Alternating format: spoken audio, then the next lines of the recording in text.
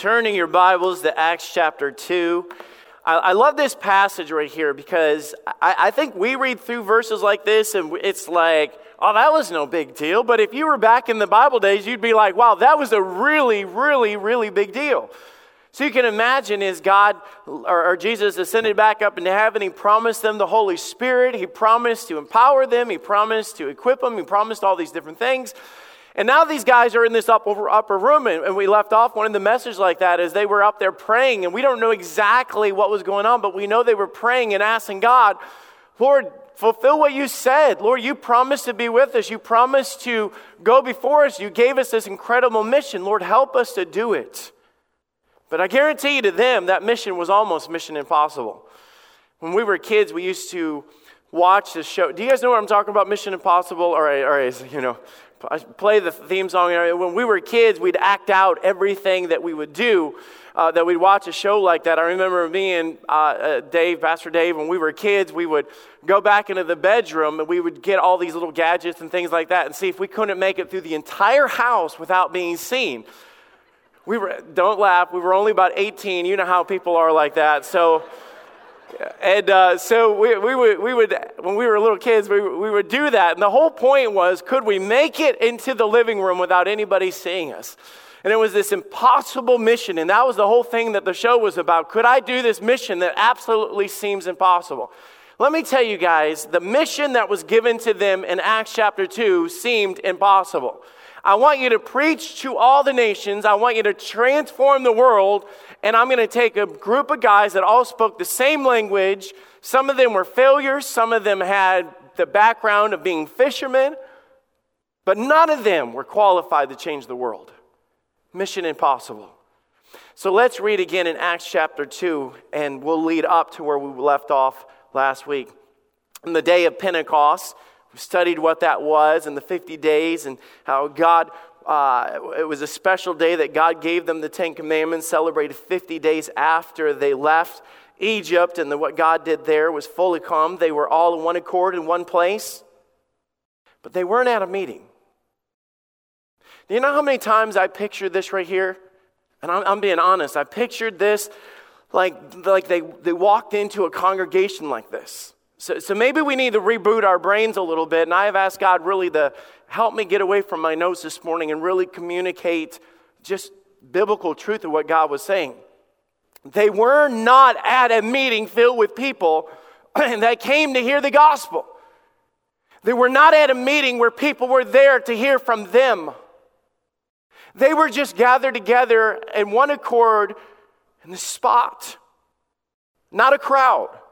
And suddenly there came a sound from heaven of a mighty rushing wind, and it filled the house where they were sitting. And we talked about the breath of God and how often we read that description where God breathed on Adam and he became a living soul, and God breathed on the church and the church became a living thing, and we are the body of Christ. And there appeared unto him cloven tongues, divided tongues like of fire. The simile, this comparison, saying it was a description of power that came down and rested upon each one of them. He equipped them with gifts and abilities that they needed to accomplish mission impossible. But it was not about them controlling the Spirit of God, but the Spirit of God controlling them. And the Bible said that it sat upon each of them, giving this visual. Now, guys, you said, man, I don't know what that would look like. Sometimes in the history, God would go back and say, hey, wait a minute, you're not going to get any of this. So God pulls back the spiritual curtain and says, hey, that's what's going by and going on. And then he kind of pulls it back. So let me tell you right now, we might not see this rushing wind, and we might not see this fire come down in this visual. But I tell you, the Spirit of God is just as real as he was in this spot. The power of God is just as real as he was in this spot. And they were all filled with the Holy Ghost and began to speak with other tongues or other languages as the Spirit gave them utterance.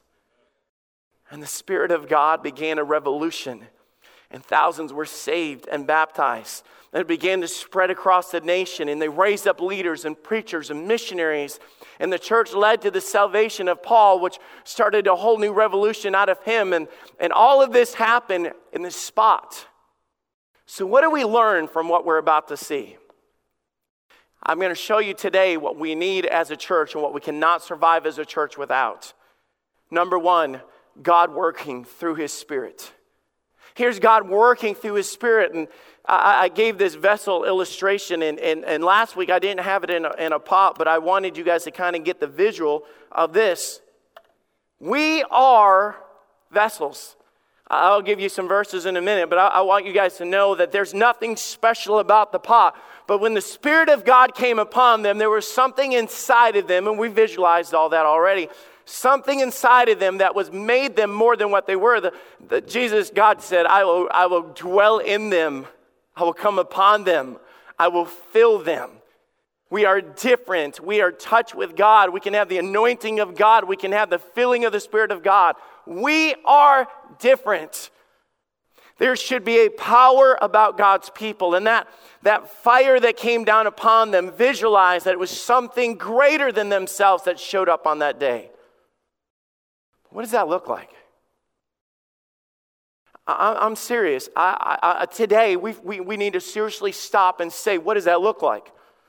Because if any of us walked around with our heads on fire, we would just something be madly wrong.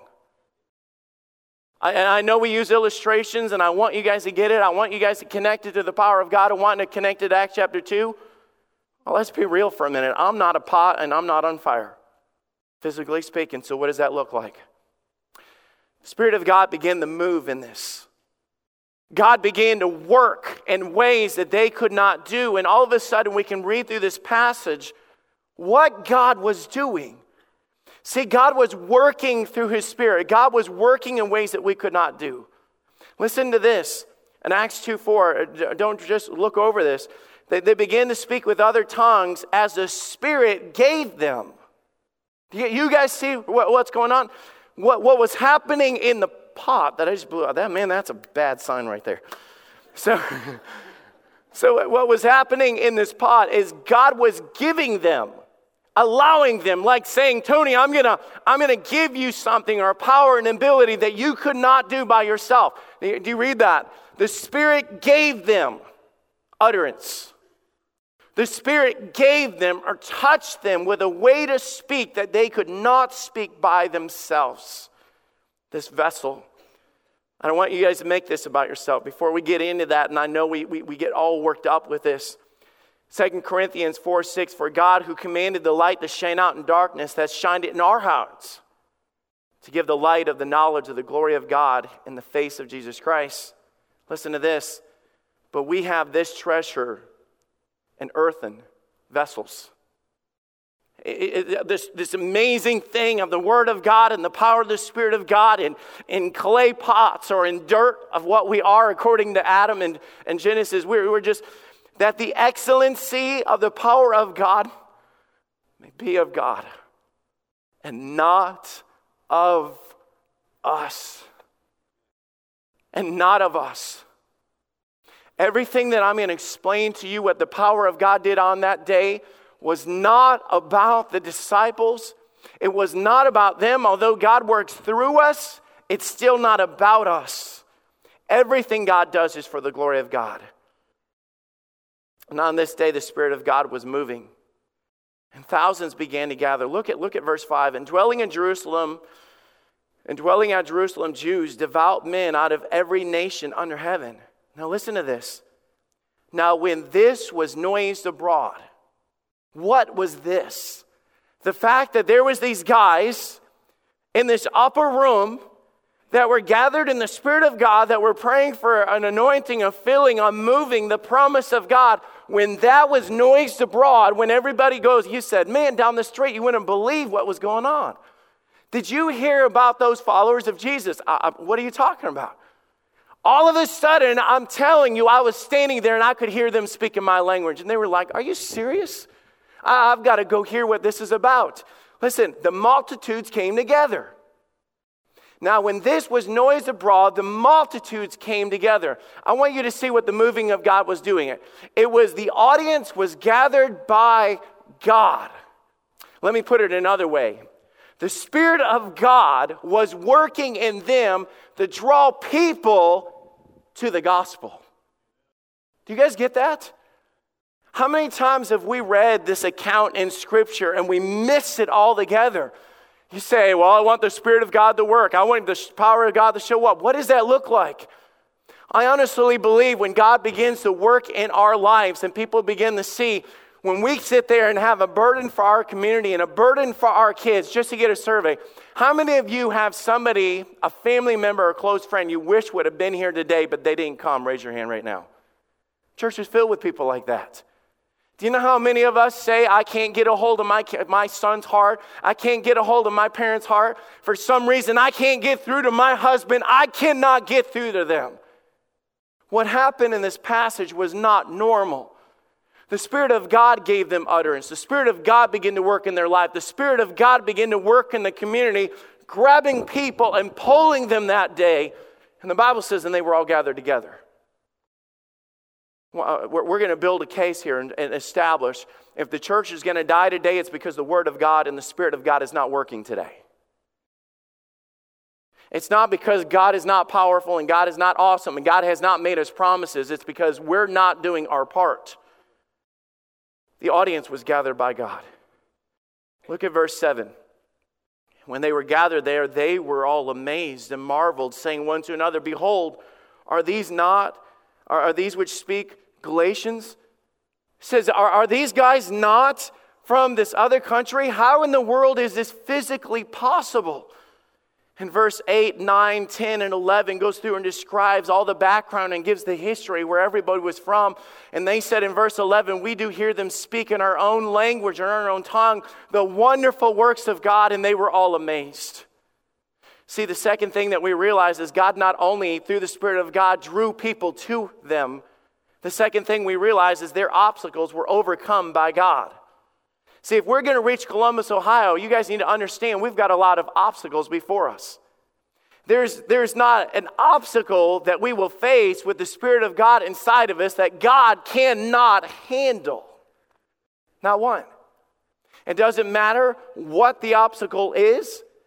God works in mysterious ways to work in our lives, to communicate through us so that people in this world will hear the truth. You talk about obstacles that we're facing of sharing the gospel.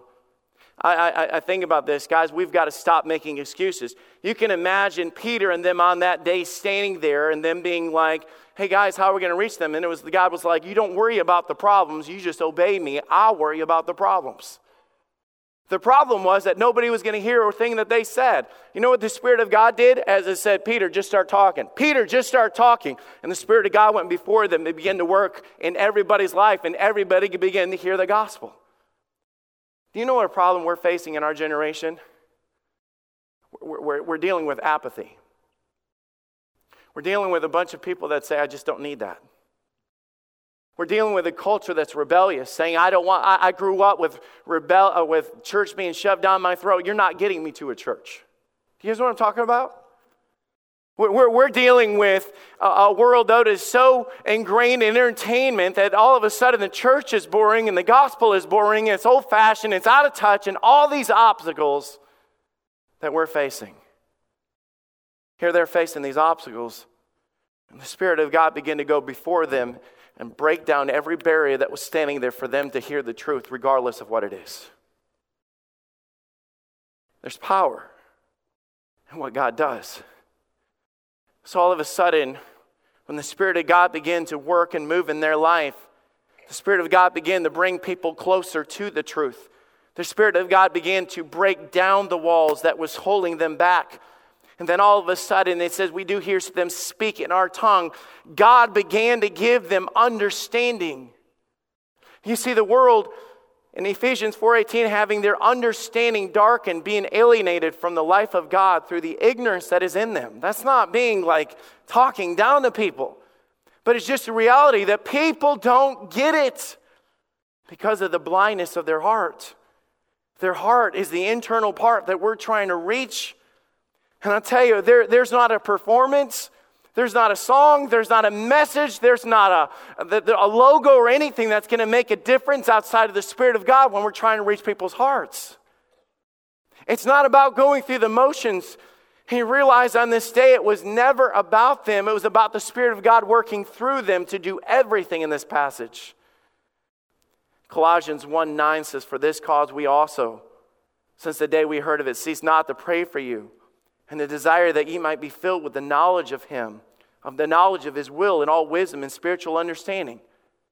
All of a sudden, it's the Spirit of God that goes before people and begins to open their eyes and make them see. It's the Spirit of God that in your classroom, when you're trying to get a 5-year-old to understand sin, or your 18-year-old to understand the love of God, and you say, what is wrong? It must be the Spirit of God that gives them understanding. Because if the world is blinded, I promise you, you have no ability, no lecture, no story possible, powerful enough to be able to break through that, to give them what they need. So here's Peter. And all of a sudden, they begin just to obey. But there was a power in them begin to do what they could not do. And God brought them the audience. God broke down the barriers. God gave them understanding. All of this was happening because of the Spirit of God on that day that was working in a way that we could not work ourselves. You say, why is this not happening? I can't touch on this without going back to this point, church. 1 Thessalonians 5:19, where it says, "Quench not the Spirit." If you remember when we touched on this, the word quench literally means to extinguish. It's not that we have more power over there to like push out the Spirit of God, but God says, I'm not going to dwell, I'm not going to fill a space that is filled with sin. Or put it this way, He's not going to work inside of a location that is quenching, extinguishing by being counter what He is. I can't tell you enough how important it was to see what they did. They gathered in the upper room. They were there in one accord. They were in unity of the Spirit of God. They were praying out together. They wanted one thing, and God showed up in the middle of that. God will never show up in division. He will never show up in those things that is about pride or arrogance or ourselves. And He'll never show up in a spot that does not bring in all the glory to God. So all of a sudden, things change. And in the middle of this, in Acts chapter 2, verse 14, the very first words should amaze us. Acts 2:14, "But Peter, standing with the 11, lift up his voice." I love the fact that the Bible emphasizes that they were all there. All 12 of the disciples, of course, Judas is gone, and we studied how they replaced Judas with Matthias and how they brought him in there. But Acts chapter 2, verse 14, "But Peter, standing up with the 11, lift up his voice and said unto them, Ye men of Judea, and all ye that dwell at Jerusalem, be this known unto you, and hearken unto my words." See, that God not only works through His Spirit, but God works through the restored. See, Peter stands and he speaks, and he stands with this group of 12 that are all qualified preachers. They were all men that had been there and heard it. You've got Peter, James, and John that were all part of the inner 12. But if I were you, and if you guys were standing there, how many of you guys would sit there and stand back? Now, I know you guys are all proper Christians that would sit there and you don't have any issues yourself. So let me just talk to you a minute. If you were standing there and you looked over and the guy that stood up or stepped forward was Peter, would that not bother you just a little bit? I know most of us would not say that, because I'll tell you, when we judge on the inside. They were saying that, driving down the road and standing in line and all that, we judge on the inside. We'll stand there and say, my kids would never act like that, and my marriage is so much better, and I can't believe they would do that. We judge on the inside. Now, none of these guys were there doing that verbally. I don't read that, but I can imagine when Peter stood up, it says that in that passage, Peter stood forward, stood up, went before them and began to preach. Thomas and the rest of them was like, isn't this the joker that denied Jesus? Why are you doing this? Why is it him? Guys, I'm going to tell you guys, I kind of deceived you this morning by giving you this illustration, because this is not a true depiction of the church. It's really not. It's a little more like this. Because Peter on that day was there because God wanted him to speak up.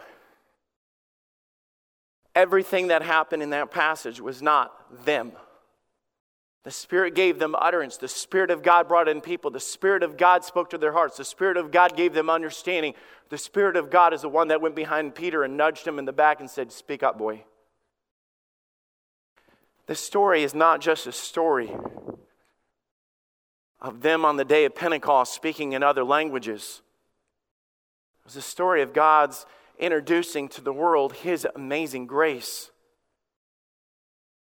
Peter did not deserve anything that he did. He didn't deserve to be there whatsoever. And all of a sudden, this guy that had mistakes, blew his opportunity, literally lied to Jesus Christ and said, "It will never be I that does that."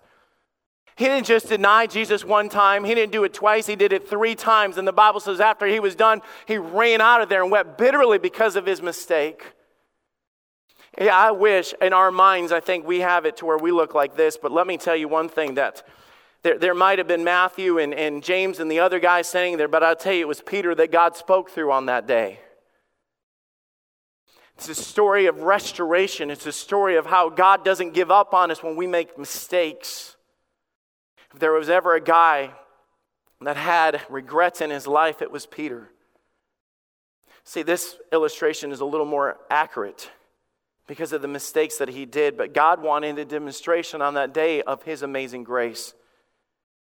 You see, there's got to be something that we understand from this.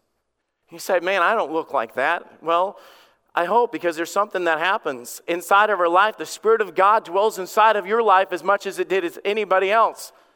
You take that person that is in our church that grew up in a Christian home and never went to jail and never did drugs and never smoked and all this, and maybe on the outside of their life they have it all together and you have that. But I tell you, the Spirit of God dwells in every single one of us the same. God does not play favorites. God does not have a first-class section in the church. If anything, God stands there and says, "Peter, what I want is for them to see that through your mistakes and through your scars, that our God is a God of second chances and restoration and redemption and forgiveness." That is the God that we serve. And He raised Peter up on that day so that people would know who our God was. How many of you have scars this morning? Raise your hand. Lift them high. Lift them up. Don't put them down. Do you guys look around right there? You guys can put your hands down. You know what that is? Is the fact that somewhere along your life you messed up. You messed up. For everybody else that didn't raise your hand, you might not have the evidence scars, but you still have them. You might not have a jail record. It might not have been public knowledge. You might not have had to go to an abortion clinic to deal with your issue, but I tell you, we are all messed up. But what is the difference? It wasn't about what he did wrong. It was about what he did right. Because on that shoreline, even when he got discouraged and in his mind thinking that I am done and God can't use me and God doesn't want me, Peter got on that boat and he said, "I'm going fishing. I'm going to go back to what I'm good at. I'm going to go back to the life that I know, because obviously I'm not cut out for this." Do you realize what would not have happened on that day is if people would have judged him and they would have got the victory because of other people looking at you saying, "I can't believe she's on the stage." After what he did or after she did, God pushed Peter up there and said, "Boy, you let them see what I do through the forgiveness of the blood of Jesus Christ." No, he had every right to be there. You need to remember, as you look at your scars may reflect who you were, but they do not define who you are. The Bible says in Galatians 2:20, which is my life verse, "I am crucified with Christ. Nevertheless, I live. Yet not I, but Christ liveth within me. And this life that I live, this life that I am in the flesh, this life that, I have scars and I have a record and I have a background, that I have a divorce and I am known in some areas for the things that I've done, and my wife will never look at me the same." Yes, that life, those scars don't just go away. They might not be able to hurt you, but they still do remind us. I've preached on that before. I guarantee you for the rest of Peter's life, there was not a time in his life that he heard a rooster that he didn't have that reminder of his mistake. But the life which I now live in the flesh, I live by the faith of the Son of God. Now listen to this. Who loved me. Who loved me. And gave himself for me. No longer should the church be able to move forward with the idea that God builds his church out of people that have it all together, but more about who God has restored in their life to do the work of God. Because all of a sudden, maybe Peter stood up there that day and said, hey, for you guys that think that you don't deserve it, guys, can I just share my testimony for just a minute? And all of a sudden, Peter's able to speak in a way that John and the rest of them could not speak, because he was a story of how God picks up our broken pieces and puts us back together. See, God worked through his Spirit and God worked through the restored. But there's one last thing that I see in this passage that God worked through on this day, and God worked through his word. On this day, there was religious, there were skeptics, there were the confused. Confused to the point where when we read that, there was people that stood up and said, hey, these guys must be drunk because this doesn't make sense what we hear. The only thing that I could come out with is that they've been drinking all morning is the definition that was given there.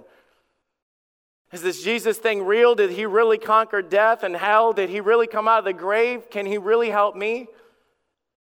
And it said in Acts 2:22, you men of Israel, hear these words. Listen to this. Acts 2:22, ye men of Israel, hear these words. This was Peter on this day, but it wasn't really Peter. It was the Spirit of God working through Peter on that day. And maybe on the outside, they were looking at him saying, what can this guy do to change my life? Or what does he have to say that's going to help me? But see, what they didn't realize, what Peter was about to give them was the gospel. It wasn't his opinion. He wasn't going back into Jewish history. He wasn't going to pull back what they did. He wasn't going to scorn them or get mad at them for what they did to Jesus Christ. He was just going to give them the truth. Listen to this message. He said, Jesus of Nazareth, a man approved of God among you by many miracles and wonders and signs, which God did by him in the midst of you, as ye yourselves also know. Him being delivered by the detriment of the counsel for the foreknowledge of God, ye have taken by the wicked hands and have crucified and slain, whom God hath raised up, having loosed the pains of death, because it was not possible he should be holden of it. This was controversial. This message was a message that literally stirred up people to the point where they wanted to crucify everyone that stood up and preached this. But Peter's message on this day was the gospel. It is the gospel that God promised in Isaiah 55 verse 11. So shall my word be that goeth forth out of my mouth. It shall not return unto me void, but shall accomplish that which I please. And it shall prosper in the thing wherein I send it. Have you ever thought about how powerful that message is?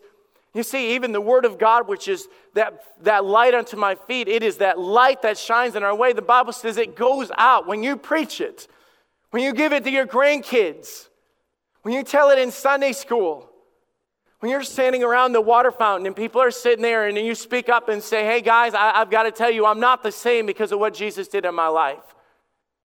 The Bible says that it goes out. It's not you going out. It's the word of God, literally the fire, the power of God going out. And the Bible says that it does what it will. It begins to knock on people's hearts and open their eyes and help them to see. Sometimes when we preach and we teach, we think, man, we're not reaching anybody. It's in vain. I didn't get through to one person. You know how many times I've preached on Sunday morning and I'm thinking, and God has to quickly remind me and say, son, it's not about you. It's about the word of God that has power. You think about Hebrews when we talk about the word of God is quick and powerful. You know what the word quick is? It means alive. It's quick and powerful and sharper than any two-edged sword. It says as it pierces The Word of God is able to go into our life and be able to cut down the negative and cut down the lies and cut down the deceit. It pierces to their hearts. It's alive. It begins to breathe life into them. And that which was dead, all of a sudden gets life. That which was blind, all of a sudden sees. That which was bound is all of a sudden loose because of that. It is describing as a two-edged sword that can come through and break and cut and divide things that we could never do. So the Word of God went out on that day, and all of a sudden these men that were standing there, in Acts chapter 2, they begin to hear the gospel and they begin to hear what God was doing. And listen what they did at the end of this passage. As they were standing around on that day, Peter said, "And whosoever shall call upon the name of the Lord shall be saved." In verse 37, now when they heard this, they were pricked in their hearts. Did you guys notice the same thing of the wording over and over again? For the word of God is quick and powerful and sharper, and it pierces to the heart and soul. You know how in the beginning when we said their understanding is darkened because of the blindness of their heart? Do you see how when Peter got up there and he was standing there just as a broken vessel before them, and God said, "Peter, just tell them the truth." And God began to walk through the audience and begin to do the work. We have something that can literally change the world. And I think too much we're standing there looking at ourselves going, "Man, I'm not much." And God said, don't worry about what you look like or where you've been or your past. Remember who you are and whose you are. Remember what I did to come into your life and restore you. Remember the Spirit of God that He gives us that goes before us. Remember the two-edged sword and the power of the Word of God that goes before us. Some of you here today, you're down on yourself. You look at your life and you're almost embarrassed.